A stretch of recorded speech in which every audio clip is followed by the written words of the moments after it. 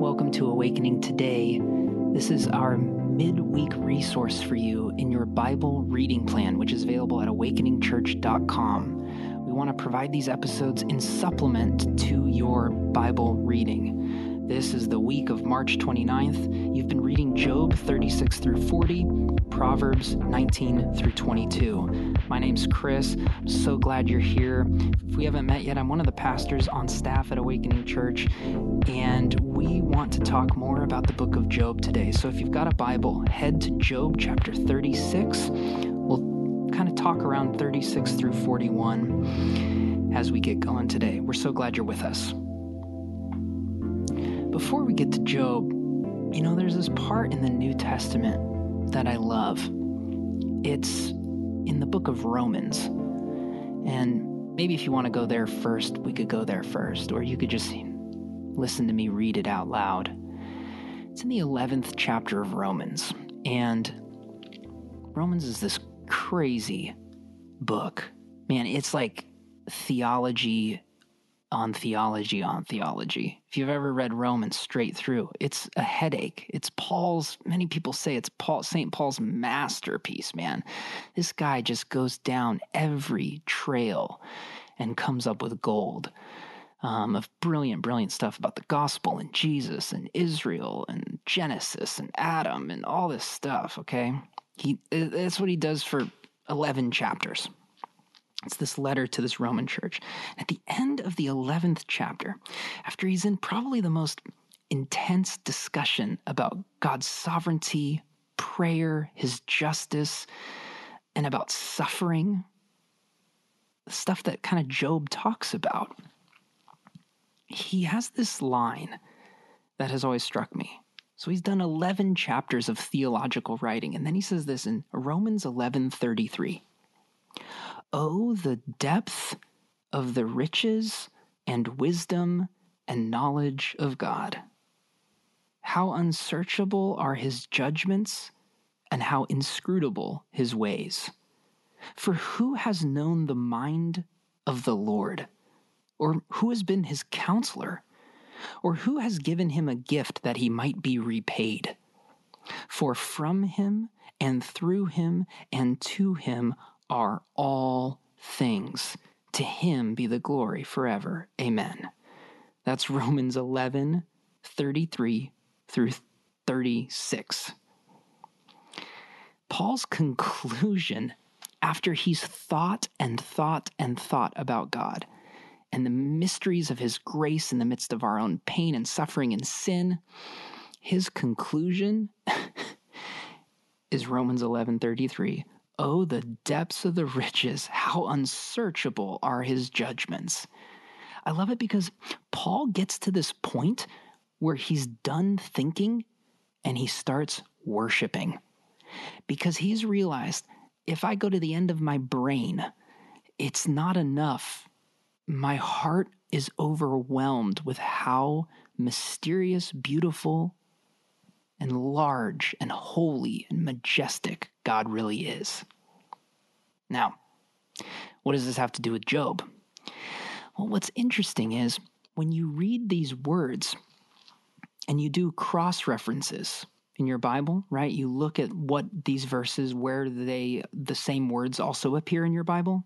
Some Bibles have a cross-reference, or you can go to BibleGateway.com and just make sure cross-references are on, and you can click links, like little hyperlinks to other parts of your Bible. If you were to do that, you would realize that actually what Paul is doing here is basically quoting 3 different places of Job. Because Paul is coming to the same conclusion Job came to. We talked last week, Job exhausted all of the world's wisdom. All his friends came to him and recited tons and tons of wisdom, and it wasn't enough. He got frustrated. He was banging his head against the wall, and he was arguing with God. And then God, in chapter 38, he shows up. And I said in last episode that the difference between the world's wisdom and God's wisdom is presence and experience. That God is present with us in our pain and can say, I know your pain. Because God has entered into the world. He's not apart from the world. And when Paul is in Romans thinking his grand thoughts about God, he's brought to Job and the answer of the whirlwind. In Job chapter 36, verse 22, Job and God answering in the whirlwind says this: "Then the Lord answered Job out of the whirlwind and said, 'Who is this that darkens counsel by words without knowledge?'" In other words, who's saying all these things without really understanding them? Verse 3, "Dress for action like a man." This is what God says. "I will question you, and you make it known to me." He's basically like, okay, put on your shoes and come into my court, and you tell me how to run the universe. It's insane. Verse 4, "Where were you when I laid the foundation of the earth? Tell me if you have understanding." That's Job 38, 1 through 4. You read that in your Bible reading plan. What was your reaction to that? What was your reaction to seeing Job and his friends make accusations and loft knowledge, and then see God show up? It's so beautiful to me. It's beautiful the way Paul has God show up at the end of Romans and just says, oh, the glory and the riches of God's wisdom. And it's beautiful to read 37 chapters of pain and guessing, and then get to 38 and have God arrive. I think that's what we're waiting for whenever we're in pain. You see, like last episode, when we're in pain, we are seeking an explanation. But what God proves to us is that we do not need an explanation. We need a person. We don't need knowledge of how things should be or how things could be or explaining our suffering away. We need presence in the midst of our suffering from an almighty God. This is what we need when we suffer. And I believe right now, this is what the church needs. This is what human beings need. Beware of pursuing the world's wisdom only to come up empty. And await God's arrival in your life during this time. When God shows up in the book of Job, it makes me think what we really need in this time is not someone to tell us what's going on, but someone to be with us when stuff is going on. We need accompaniment in the journey.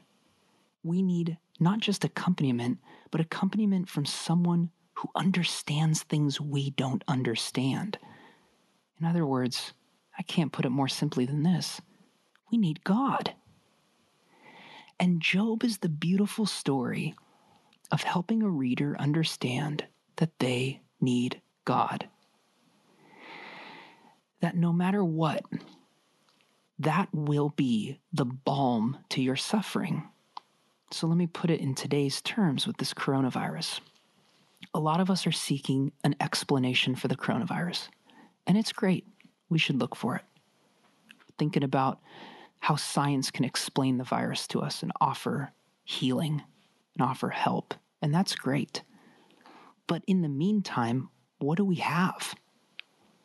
We are looking for explanations. God is offering us himself, arriving to us in the whirlwind. In the midst of our pain, in the midst of our suffering, are we aware that God is arriving to us today, showing up in the same way he showed up to Job? You see, the end of Job is not a rebuke of a stupid man's words, but an invitation to a faithful God's wisdom. A lot of people think this is maybe God, dunking on Job, basically. But no, this is God being God.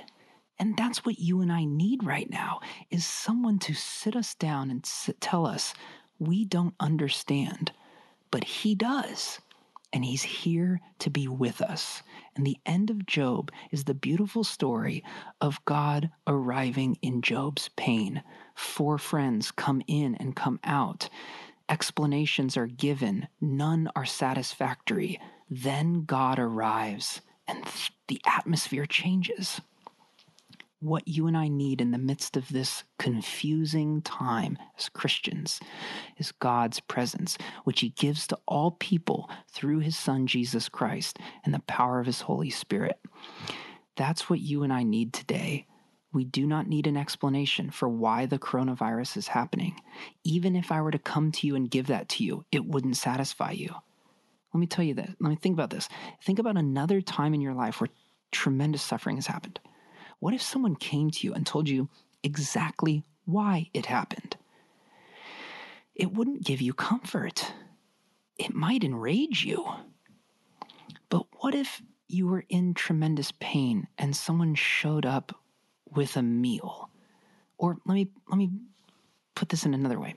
When you were a child, right, and you fell and scraped your knee, when someone came to you and said, hey, the reason you fell and scraped your knee is because you weren't looking where you were walking, you would continue to cry. But what would happen if you fell and scraped your knee and your father or your mother approached you and held you and said, it's going to be okay. I can help you and heal you. I can bandage you up. See, presence and experience is far more powerful than explanation and knowledge. Explanation and knowledge only goes so far. Presence and experience gives us comfort and heals us. And when that presence and experience comes from someone outside of our experience, outside of our world, older than us, bigger than us, wiser than us, holier than us, we're given healing. And that's the book of Job. And that's what Romans says when Paul says, for from him and through him and to him are all things, good and bad. To him be the glory forever and ever. Amen. May you walk in the wisdom and the power of God as you learn from him, and may we receive the comfort and presence and experience of God in our lives, even when we can't explain what's going on. And may you have his grace and peace with you every day this week. We love you. We're grateful for you. And we'll see you next week.